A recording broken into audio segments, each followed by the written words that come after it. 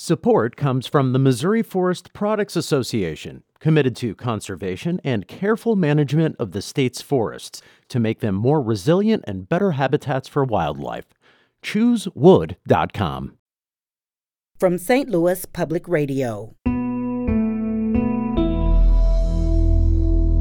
This is St. Louis on the Air.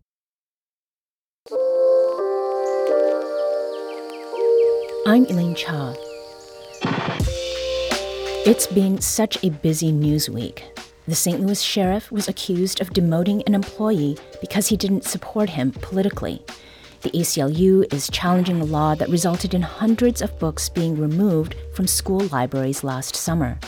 And a bear escaped its habitat at the St. Louis Zoo for the second time this month. The biggest story this week, however, is the ongoing controversy embroiling St. Louis Circuit Attorney Kim Gardner. Last weekend, Janae Edmondson, a 17-year-old girl from Tennessee, was visiting St. Louis for a volleyball tournament. She was walking downtown when 21-year-old Daniel Riley sped through a yield sign and caused a crash that resulted in the amputation of both of Janae's legs. Daniel Riley was out on bond, but had violated its conditions dozens of times. There's no indication in public court records that Gardner filed a motion to revoke his bond. She said the request was made orally, as is normal practice.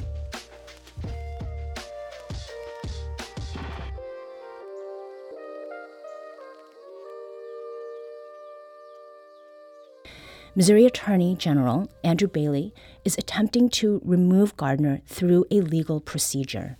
This is not about politics. This is about the rule of law and justice. Prosecutors are charged with holding wrongdoers accountable under the criminal code. Prosecutors who failed to do that aren't doing their job. Kim Gardner said yesterday that she is not resigning. The Attorney General, as others, used this tragic happening to this young lady as a political stunt of an unelected individual to stop the voice of the people in the city of St. Louis. Joining us now to get us up to speed is Rachel Lippman, our city politics and criminal justice reporter. Rachel, welcome. Pleasure to be on, Elaine. Well, there's been a great deal happening both slowly and very quickly around this situation. Let's take it back a couple of days ago when Mayor Tishaura Jones said that Kim Gardner has, quote, lost the trust of the people. What people are we talking about here, Rachel?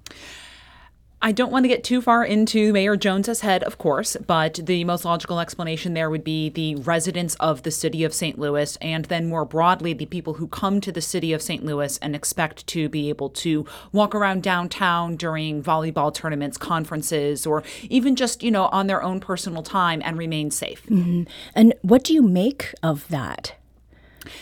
It has been interesting to me that this tragedy involving Janae Edmondson was the catalyst that drove both Mayor Jones and Board President Megan Green, who are ideologically aligned with Circuit Attorney Gardner on many criminal justice issues, that this was the incident that drove them to say, hey, this office may not be operating in the way that it needs to. They are not as directly critical of her policies as many in Jefferson City are, but there was certainly an element of you are not demonstrating the ability to handle your office correctly. Mm-hmm. And weren't Jones and Gardner political allies? I mean, you've just mentioned.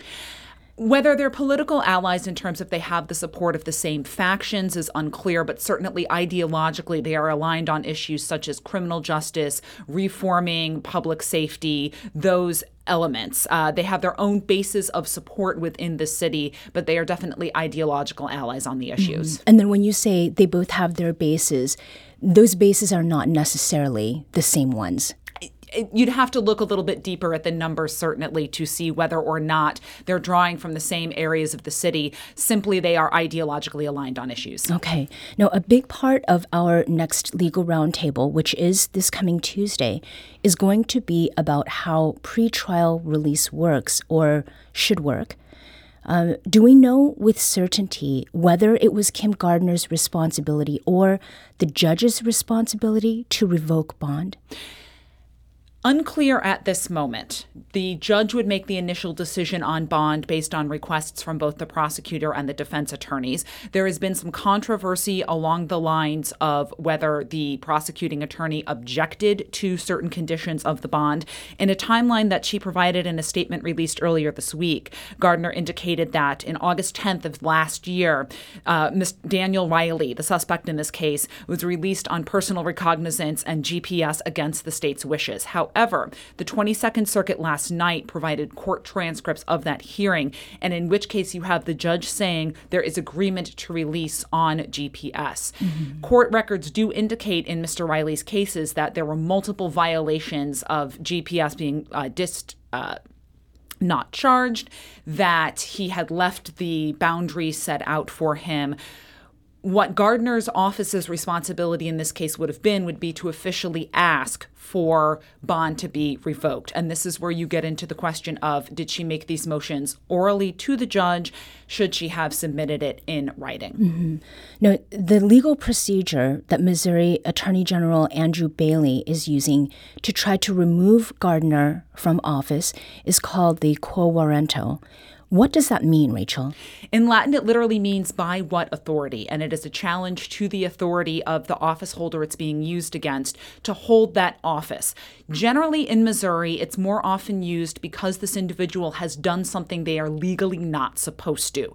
Nepotism, being a felon in office, those kind of things. It's meant to be for lawful and willingly not performing your job. What is unusual about Gardner's case is the demonstration of knowingly or willfully not doing your job. It's not a rare motion, but it is a rare motion. It has been filed before, but not often in this way where there isn't direct wrongdoing such as nepotism. Mm-hmm.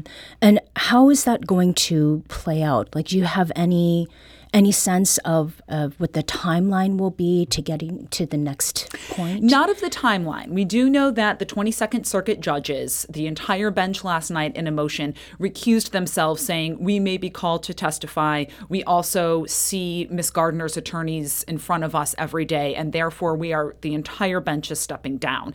That happens more often in smaller counties or circuits, not necessarily in the city of St. Louis because it's such a big bench, but I certainly wasn't surprised that this was done. Mm-hmm. That means a special judge from outside of the city of St. Louis, it could be St. Louis County or anywhere else in the state, will be appointed to hear this case. And then it will proceed somewhat like a trial. The Attorney General will present his evidence. Ms. Gardner will be able to defend herself. Whatever judge is appointed will make a ruling. And as in court cases, outside of this procedure, it can be appealed. Mm-hmm. Now, is there going to be anything that you'll be looking out for as all of this plays out? I will be looking for how the Attorney General demonstrates this knowingly and willfully avoided doing her job. The other case that I'm familiar with in which this was used against a prosecutor was in southern Missouri in Dent County. And this was a prosecutor who very clearly told commissioners in this county, I will not be filing these cases unless you give me a budget boost. A very clear, direct, I will not do this, lawfully, willingly, knowingly not doing her job. I will say that what Mr. Bailey filed yesterday did not seem to have that knowing, willful point in there. Mm-hmm. Now, if Gardner is removed, what happens? It will be up to Governor Mike Parson to appoint her replacement. That replacement would serve through the rest of Ms. Gardner's term, which will end in 2024. It is unlikely if he appoints somebody from the Republican Party that individual would serve longer than just the rest of Ms. Gardner's term because the city is so heavily Democratic. Mm-hmm. And if that does happen, Gardner can appeal too. Is that right? I mean, yes, it is likely if the judge rules that she should be ousted, that she would go through and exercise her rights to appeal. She would have the right to do that. If the Supreme Court comes down and says, we agree that this quo warranto motion is in order, then she would not have an appeal after the Missouri Supreme Court. Mm-hmm. And ultimately, though, it is the voters who will hold Gardner accountable. And she has been reelected, so she's in a position because people have voted her into it. Yes, certainly. She has been voted into office twice now, and by wide margins, relatively wide margins in the Democratic primaries. That is the argument she has been making, is that if voters believe that I am doing a bad job, that they can hold me accountable at the ballot box. Well, I'm sure that we'll be checking in with you again as you continue your coverage. Rachel Lippman is St. Louis Public Radio's city politics and criminal justice reporter.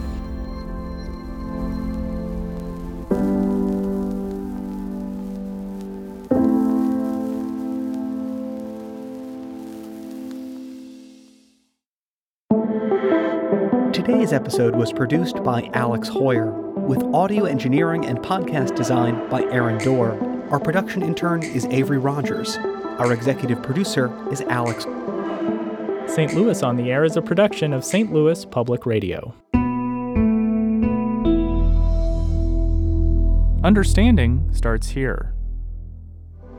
Our podcast proudly supports St. Louis artists by using music from Life Creative Group. Do you find yourself regularly listening to episodes of St. Louis on the Air? Suggest us to a friend you think might enjoy our conversations. And leave us a review and rating on Apple Podcasts on the App Store. It's the simplest way to help people discover our show. Thanks. St. Louis Public Radio is a member-supported service of the University of Missouri St. Louis.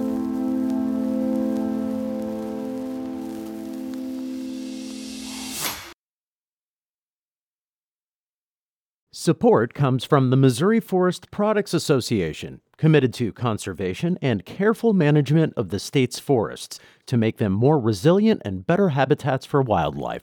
ChooseWood.com.